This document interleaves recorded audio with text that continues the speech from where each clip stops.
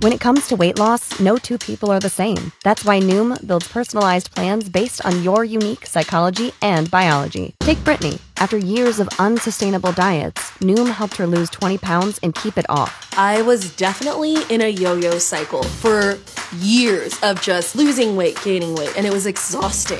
And Stephanie. She's a former D1 athlete who knew she couldn't outtrain her diet, and she lost 38 pounds. My relationship to food before Noom was never consistent. And Evan, he can't stand salads, but he still lost 50 pounds with Noom.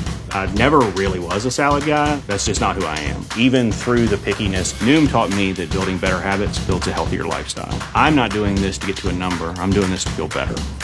Get your personalized plan today at Noom.com. Real Noom users compensated to provide their story.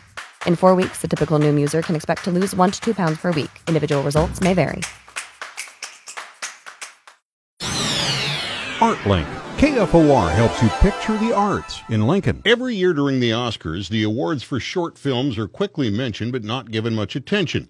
If you'd like to see the Oscar-nominated short films, you're in luck. There's a company that puts together a program of these Oscar shorts and distributes them all around the United States. Danny Laidley, the director of the Ross Theater, is once again this year showing every single short film that's nominated for an Oscar. There are 3 categories: animation, documentary, and live action, and we have divided it up into actually 4 programs. The documentary program is really long. It's 160 minutes long, so we've divided that into 2 halves. Thus, you can see one category each night and see them all in 4, but they don't have to be 4 consecutive nights. The whole thing kicks off Friday, January 31, and it shows for 2 weeks. Thus, you can see 1, 2, or all 4 segments over that 2-week period. And the Oscars, of course, are on Sunday night, February 9th, so the program will actually run to February 13th. So